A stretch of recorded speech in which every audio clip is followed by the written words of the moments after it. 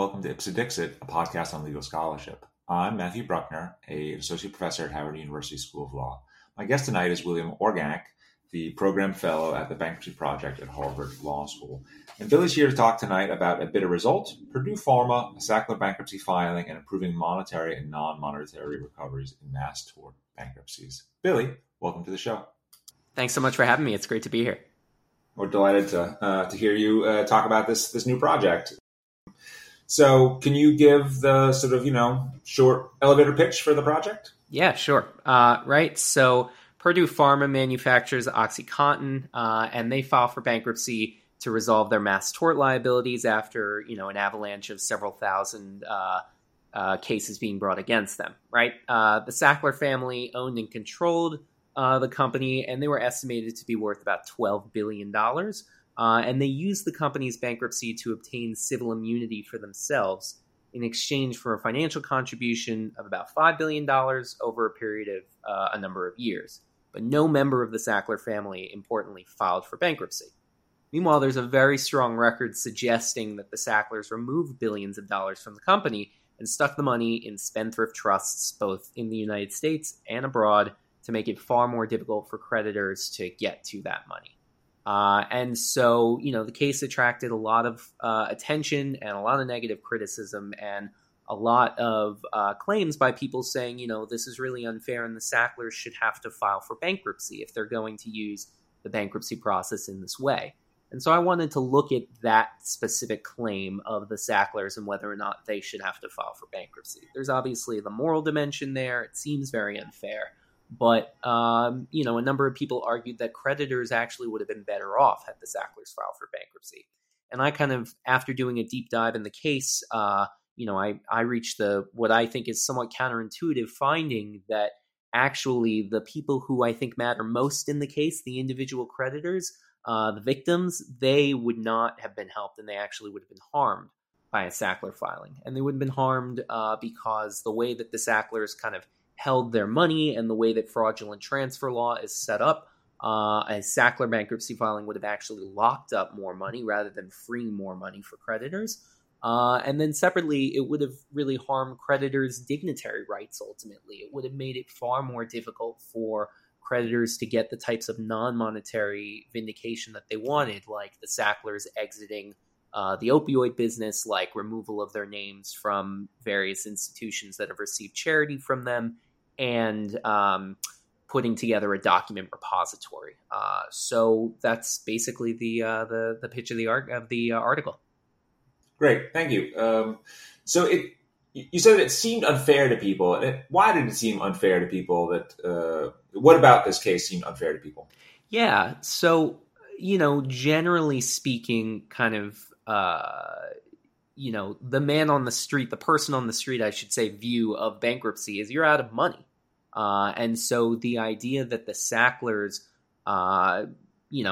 states and individuals filed hundreds of billions. One claim was for $100 trillion in the case, and, hundreds of billions or trillions of dollars of other claims in the case. And yet the Sacklers are going to end up not having filed for bankruptcy, but walking away with probably half or a little more of their wealth kind of intact at the end of this. And there's something that just fundamentally seems really unfair and wrong about an outcome like that. Meanwhile, individual creditors, the large share of individual creditors are only going to receive a few $1,000s in payment. And that's, pretty cold comfort for someone whose mother or sister or cousin or whatever died of an opioid overdose. Sure. It's certainly touched many, many lives. And I can see why that would feel unfair for the Sacklers to leave with a lot of their wealth intact. The paper also, you said, talks about this push for a Sackler bankruptcy filing, and in your paper you argue that the bankruptcy filing would not have improved either monetary or non-monetary recoveries. That's right. Can you say a little bit more about why that is? Why would a bankruptcy filing by the Sacklers not have been, fair? Yeah, so I would not. I'd want to stay away from characterizing a Sackler bankruptcy filing as fair or not. I think that there's no way to look at this case and say that justice has been done. I think that there's some rough justice and some people who hopefully will be helped, but I don't think that it's a good outcome. And I think most people, maybe other than the Sacklers, would say that it's not a good outcome for the Sacklers to walk away with, $6 billion or $5 billion, whatever the number is at the end. But I think that the way that our law is set up, you actually would end up with the individual creditors receiving less money if the Sacklers had filed for bankruptcy. And you'd also have individual creditors not receive some of those non-monetary rights that I mentioned earlier. So I'll kind of talk about each in turn. So on the monetary side of things, right? So, there are dozens of members of the Sackler family and probably 10 or so who are involved in the company. And they in turn have dozens or even hundreds of trusts that they use to hold all of their wealth. And so seeking a Sackler bankruptcy filing, right, seeking those kind of 10 or 12 people most involved, say, to file for bankruptcy, you probably wouldn't get at the money that you really wanted to get at. Maybe those, 10 or 12 who are most involved have some portion of money, but they probably don't have all the money or even most of the money. Trusts are actually ineligible to file for bankruptcy, so you couldn't get the trusts to file for bankruptcy. And then the kind of other aspect of it really is the idea that the company, the kind of ownership of the company, was really one of the Sacklers' main assets. The company Purdue and its various affiliates that kind of sold similar products all around the world. And they had structured their ownership in such a way that simply getting a small portion of the company would be really a lot less valuable than getting 100% of the company. So if you only held 49% of the company, you wouldn't be able to do anything with it. So no one would want to purchase 49% of the company. So you need to get the whole thing. But if you only had, say, 10 Sacklers that were active file for bankruptcy, then they wouldn't, any kind of potential owner wouldn't be able to get, the full value of those assets. So you do talk about this some in the paper, and I'd love to hear a little bit more about it. So, you say that there's 10 to 12 Sacklers who may not have had that much money, and because their spendthrift trusts are not included, and that if we had only 49% ownership, that would be enough. That we needed, I thought you said we needed 100% ownership, but why isn't 51% ownership sufficient? And do we know exactly how much the 10 to 12 most involved Sacklers, people we think of being sort of most culpable, do we actually know how much money they had? Yeah, so they released pretty detailed. It took a long time and there were fights over it, but in the end, they did release rather quite detailed financial reports. I don't remember off the top of my head exactly how much they kind of held individually, and also, for a family that's got billions of dollars of assets, these financial reports are hundreds of pages long. So, and sometimes it would consolidate, Richard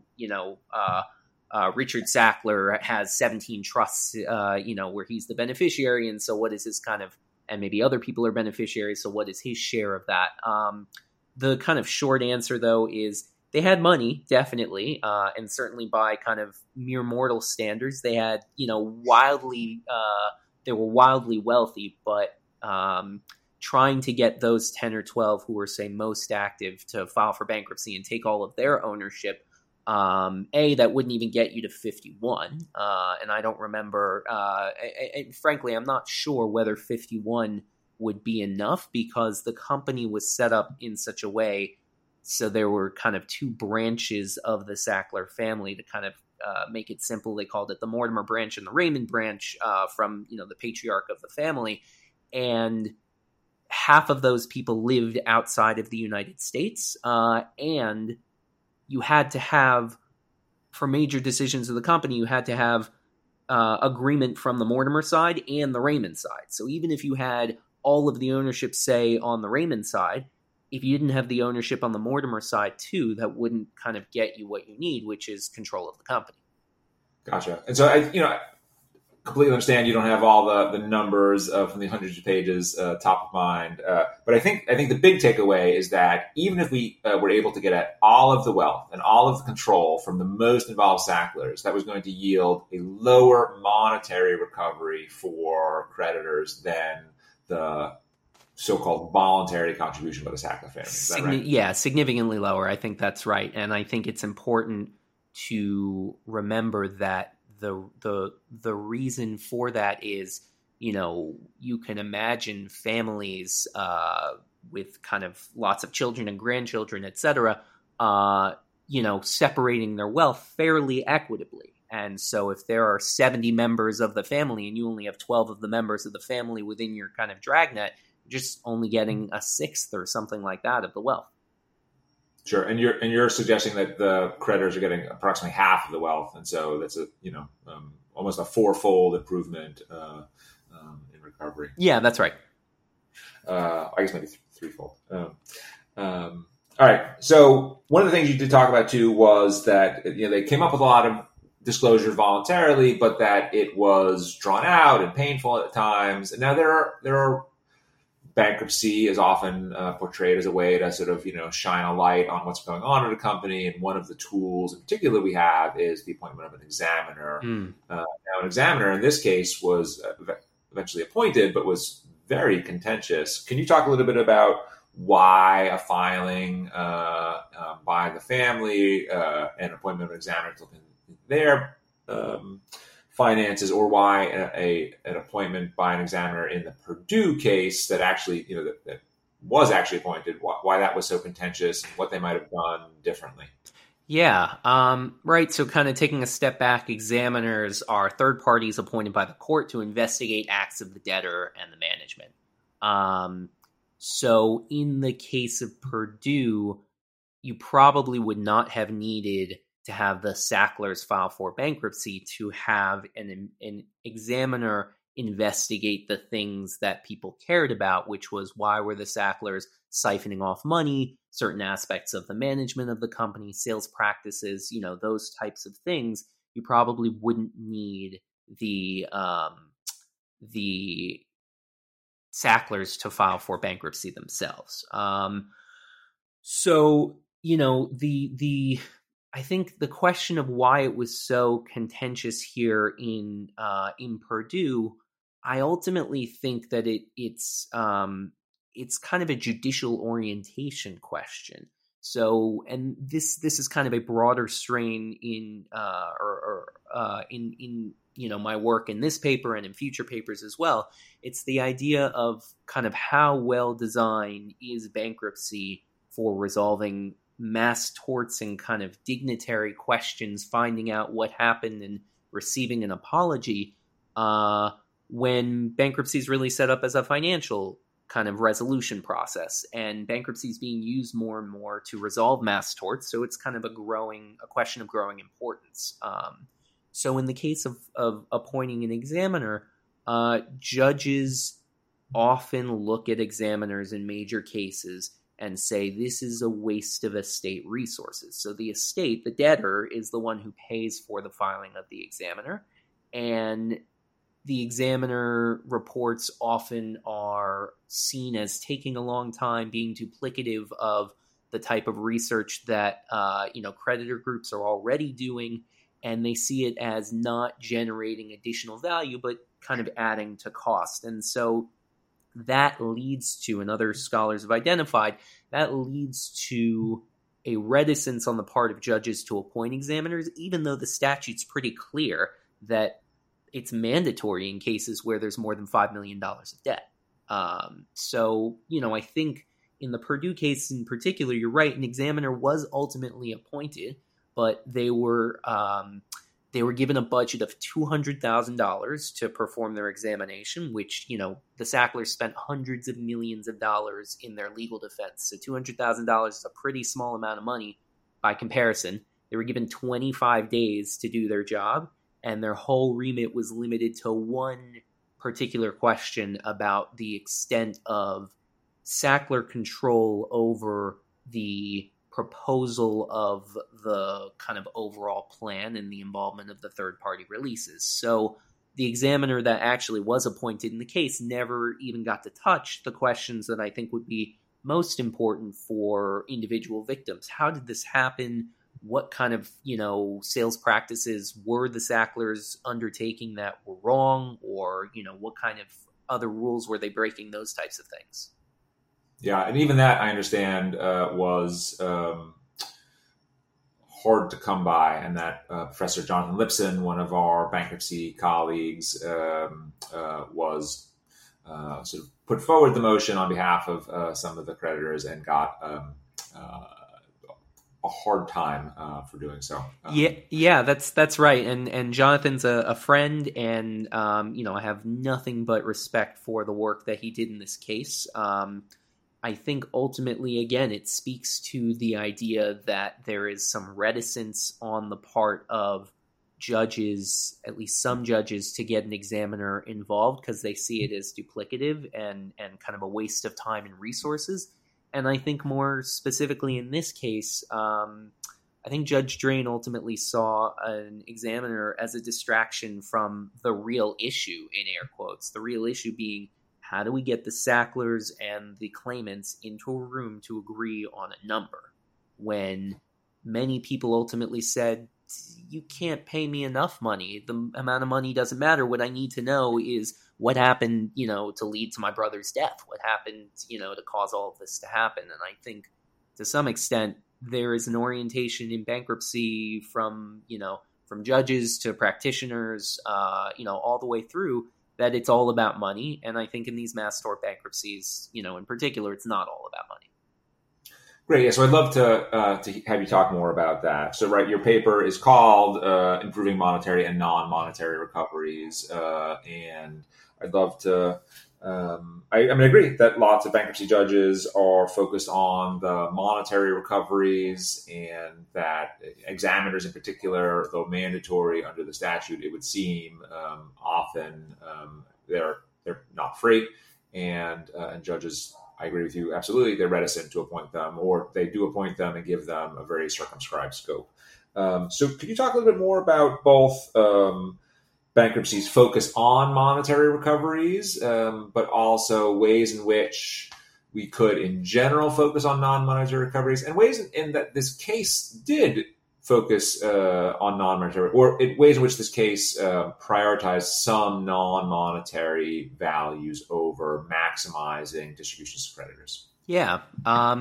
So I think in some ways this is a really, this debate is an old debate. I think it goes back to, Douglas Baird and Elizabeth Warren kind of having it out in the late 80s, early 90s about, is bankruptcy about just maximizing creditor recoveries, helping the economy, lowering credit, the cost of credit for borrowers, or is it about, other kind of social policy, right? Douglas Baird representing the first camp and Elizabeth Warren representing more the second camp. And, I think that those questions are maybe easier to answer in these mass tort bankruptcy cases, because ultimately I though they're using the procedural form of bankruptcy, I think that they are really they're like class actions. They're another way to try and resolve, bigger questions, broader wrongs that extend beyond just money. So I think in these cases, it is important for judges, for, practitioners, for any kind of player in this system to recognize that at least in the subset of cases where we're talking about resolving mass torts, for, involuntary creditors who are harmed by the actions of a company and didn't sign up, in any kind of way, I think that the whole system needs to give a harder look to resolving and thinking about kind of non-monetary recoveries. So I think in Purdue in particular, they did focus more on non-monetary recoveries, though, and kind of focus on vindicating some of those dignitary rights, though I think it was to some extent an afterthought, and I think it was something that was, ultimately they're difficult to quantify, right? The bankruptcy code is designed to maximize creditor recoveries, and we know that $6 billion is more than $5 billion, but if, there are a lot of creditors who, in this case, would say, I'll take less money if that means that I get an apology from the Sacklers. I'll take less money if that means that I will, that the case will institute some kind of way, and this eventually did happen in the case, for, various museums and schools to remove the Sackler name from their, from their medical schools, from their wings of the museum, whatever the case may be. I think that these end up being really important in cases, and you're seeing it come across in other mass tort bankruptcies too. And so I think to some extent you can learn from Purdue and how Purdue ultimately tried to get some kind of non-monetary recoveries. And one last one I'll mention is, so Judge Drain was the judge who was hearing the case, but he appointed Judge Chapman, who's another judge in the Southern District of New York, to do a number of mediations in the case. And in her final report, in the final mediation, she said, basically, look, I'm not the judge in this case, but I strongly urge you, Judge Drain, to hold a victims hearing, to basically allow victims, and they eventually did, and they got about a dozen or so victims, and they got, I think, 3 members of the Sackler family to sit in, and they just talked about their loved ones and what they had lost, and how kind of OxyContin ruined their lives or harmed them. And I think it was incredibly powerful and something that there's no monetary value that could be attached to that, but it's incredibly important, and it kind of doesn't fit with the typical paradigm of, Chapter 11 corporate bankruptcy. Great. Thank you. Well, I know one of the things that people seem to want was for the Sacklers not they wanted lots of bad things for the Sacklers. One of the things they wanted for the Sacklers was for them to be a helicopter here in DC, was for them to no longer be involved in the businesses, to sort of to be sort of out of the opioid business entirely, not just Purdue. Now, I don't actually recall if this in the paper, because you were very generous and came to my class to give a talk as well, and you talked about this issue there as well. But you talked about at least in class, if not in the paper, so please excuse me, about the Sacklers agreeing to not be involved in the opioid businesses. And if I recall, you suggested that was a better result than could have been achieved in bankruptcy court. That's right. So I'm curious about the why that is, and how perhaps if you could talk a little bit about trustees and how potentially the appointment of a trustee could have dispossessed the Sacklers from involvement in the Purdue, if not nothing else. Yeah. So, it starts to get a little technical, but kind of the high level would be that a bankruptcy court so a bankruptcy court has some powers, doesn't have other powers. So 2 things the bankruptcy court can't do is it can't typically interfere in the ordinary course business of a debtor, and it has very little, if any, authority to interfere in the business goings-on of a debtor once they have emerged from bankruptcy, right? So if you envision the Sacklers filing for bankruptcy, you could certainly imagine a court saying, during the pendency of this case,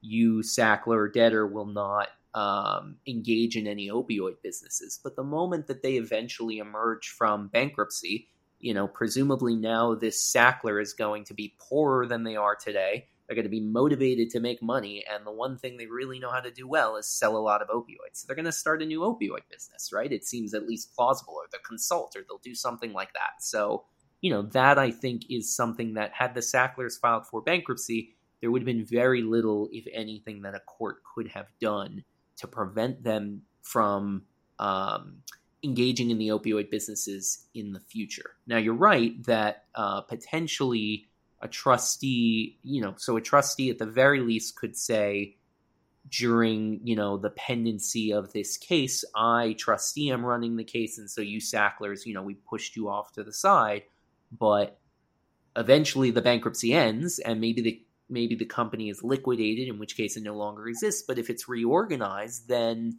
who's to say that the Sacklers don't kind of come back and continue to manage the company? So I think in getting some of these voluntary agreements, and the Sacklers agreed to a lot of these things because they knew on the other side of their agreement to do these things was the civil immunity that they were seeking. And so this isn't coming from the goodness of their heart at all. This is, very strategic on their part. But ultimately, what creditors wanted, they wanted a lot of things, as you said. But one of the things that was very important to creditors, and it came up in meetings and it came up in, documents released by the official Committee of Unsecured Creditors, was they wanted the Sacklers out of the opioid business. And so as part of this, as part of the kind of overall plan, the Sacklers are divesting themselves of all of their opioid businesses all over the world, and they're agreeing not to get into the opioid business again. Great. I know one of the other things that people seem to want is for the Sacklers to feel financial pain and to give up their enormous wealth. And you argue in the paper that they end up giving up much more wealth voluntarily in exchange for this, what we call a third-party release, this immunity to sort of liability, by contributing money to the case, and that this was much more than that creditors could have received had the Sacklers filed for bankruptcy. And so this might not be obvious to some people. Can you explain why couldn't why couldn't creditors get at every single dollar that Richard Sackler and everybody else that people feel are responsible for the opioid crisis? Why couldn't they get every last dollar? Sure.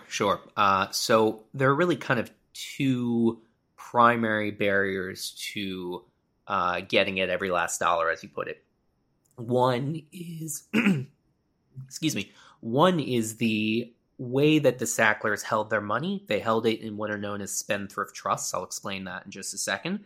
And the other is relates to the kind of the real strong claims that creditors had against the Sacklers and the limitations on those claims, specifically statutes of limitations. So kind of taking them in turn, right? So a spendthrift trust is a pretty standard estate planning mechanism that is, been recognized under American law for over 100 years. And what it basically does is it makes it very challenging for creditors to get at the value, any money, any property that's held by that spendthrift trust. And the kind of, underlying policy argument for spendthrift trusts has to do with freedom of alienation. So, I start a company and the company, is worth $1 zillion, and now I want to give that money to my heirs, and I decide that I'm going to give it to them, but in the same way that I could give it to them over a period of time, or I could give it to them with certain conditions attached. One condition that American law allows wealthy people to attach is that interest cannot be voluntarily disposed of, and creditors can't attach it. And so that's typically what a spendthrift trust is. Again, in layman's terms, right? The argument is I don't have that money. The trust holds that money. And so if you're suing me, then you can't, I can't access that money except under the conditions that the person who gave it to me allows me to use it, and you, a creditor, can't get access to that money. And so that, is in some ways really very, very unfair, and particularly for involuntary creditors, tort victims. But, spendthrift trusts are pretty common. They're commonly used among wealthy people. They're also kind of, people don't think about it, but something like their individual retirement account is basically treated as a spendthrift trust. If you file for bankruptcy or if you have some kind of liability, a creditor cannot get the money that you put in your IRA or the money that you put in your 401k. So spendthrift trusts kind of have their place. So that's kind of one issue, really, is the existence of this money in spendthrift trusts. The other issue relates to fraudulent transfer and the statutes of limitations. So to kind of explain what a fraudulent transfer is, it sounds worse than it probably is in a lot of cases. So a fraudulent transfer in bankruptcy language basically means, and this is really a constructive fraudulent transfer, basically means that if a debtor transfers money to some third party and doesn't receive equivalent value in exchange, transfers money or property and doesn't receive equivalent value in exchange, and they do so when they're insolvent, then that is considered a fraudulent transfer, and that money can be clawed back into the estate. And the idea behind fraudulent transfers are, if I know someone is, coming after me for all my money and I give it to my cousin, for safekeeping, say, that's not something that we want. And so, fraudulent transfer is kind of meant to prevent me from giving it to my cousin for safekeeping, and then I come back to him in 6 months or a year and I get the money back. So the biggest problem with fraudulent transfer, though, is there's a statute of limitations. So fraudulent transfer was really the strongest claim that creditors had against Purdue because, trying to make the case that Richard Sackler, for instance, was directly responsible for my, cousin's opioid overdose when Richard Sackler never sold me anything or my cousin anything, and there was a doctor who prescribed and a pharmacy that filled the prescription. And my cousin took the, overdosed on the pills. There's certainly a lot of difficulty in making a case in any individual case that, the Sacklers are liable for any particular death. But these fraudulent transfer claims are a lot stronger because it was pretty clear that in the years running up to the bankruptcy, Purdue transferred billions of dollars, something like $10 or $11 billion, from the company to these spendthrift trusts, and it got nothing in return. So the argument would be that these spendthrift trusts should all, the money that went to the spendthrift trust should all be reclaimed. Biggest problem here is that fraudulent transfer actions have a statute of limitations of, say, 6 years. And much of the money was actually transferred outside of before that 6-year period. So a lot of the transfers were actually just beyond the reach of creditors, unfortunately. So that, I'm sure, is what contributes to this feeling of unfairness. That That's right. The Sacklers, not even just, were insolvent at the time of the transfer and got no reasonable living value, but arguably moved the money with the intent to hinder collection activities from creditors. And this statute of limitations period is this barrier to recovery. And so that's the source of people's feeling of unfairness, right? These are solid claims that were just limited by a statute of limitations.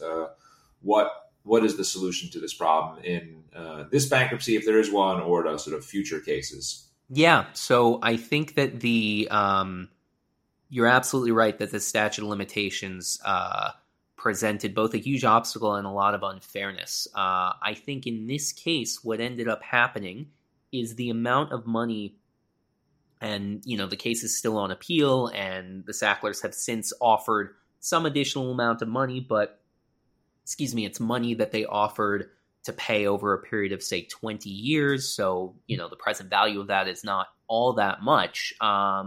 But in general, the kind of initial settlement offer that was accepted and approved by the bankruptcy court was pretty close, right? It was $4.3 billion, was pretty close to the $4.1 billion that of fraudulent transfer liability that was within the 6-year period. So it kind of set, a limit to some extent on the amount that the Sacklers were able to settle for. But what ended up happening in this case was you had the existence of these trusts and the different companies and the different individuals were within the case itself. Basically, all those barriers were dissolved. And so rather than trying to chase after Trust A or Sackler B, the Sacklers and all their trusts got together and said, we're going to put in $4.3 billion, and that is the amount, and we tie that to the 4.1 of liability that they have, but that's the amount that you're getting.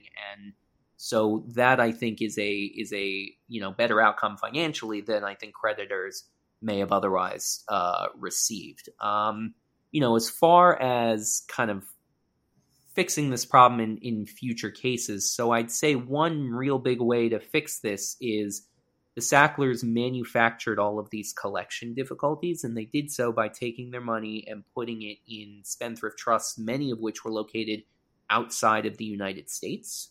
So U.S. law does permit people to get to spendthrift trusts if they are if it's shown that the money that was put in the spendthrift trust was a fraudulent transfer. But international law, and these trusts were located in the island of Jersey, which is part of the United Kingdom, that doesn't apply. And judgments that are obtained in U.S. courts don't apply over there. So I argue in my paper that if you are going to transfer your money into a spendthrift trust that doesn't, in a jurisdiction that doesn't recognize U.S. judgments, then you should have a much longer statute of limitations period, and there should be a presumption that what you did was trying to avoid U.S. creditors getting at the money. As it seemed to be here. Yeah. All right. Well, we're running out of time, and so I just wanted to ask you: is there anything that I didn't ask you about that, that you think is sort of a key part of your paper that you want to sort of make sure that that listeners have a chance to hear about?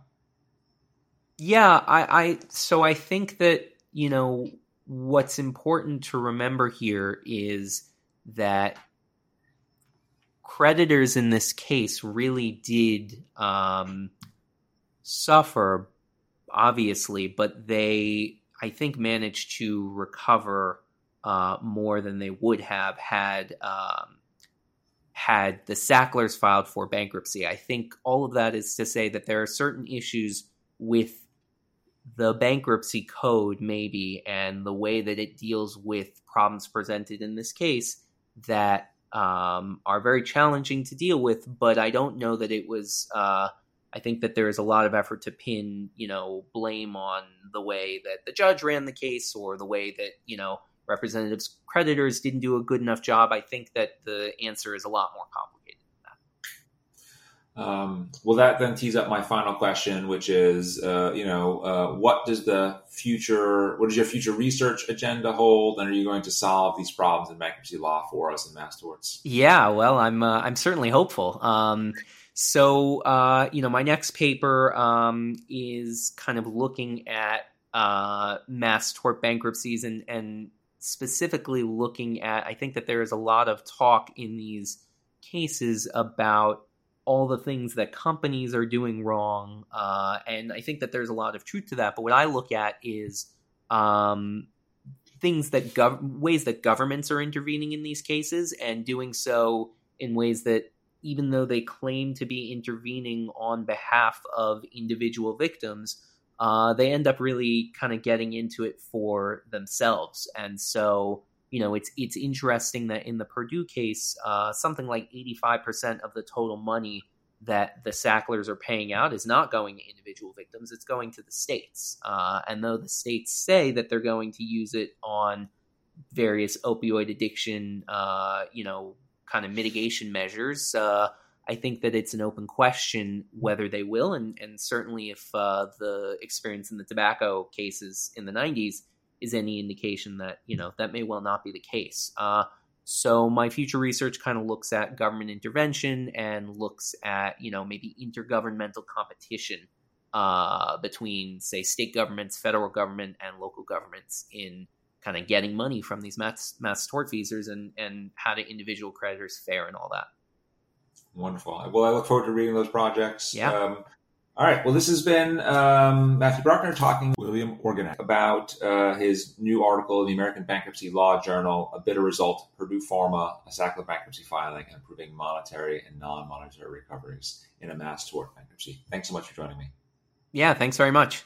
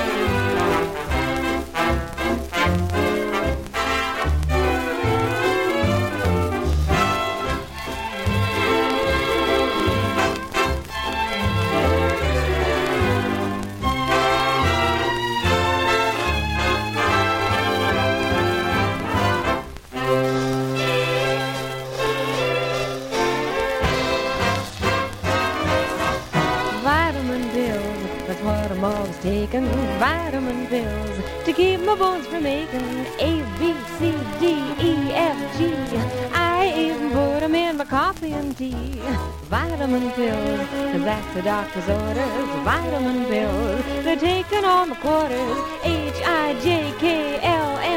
Oh, just how far do they go? They're supposed to build me up and never let me down, and even make me forceful if I'm meek. But how long can I last? My money's going fast. It seems they make a new one every week. Vitamin pills are gonna make me healthy. Vitamin pills keep me from getting wealthy. And after all is said and done, I'm public vitamin #1.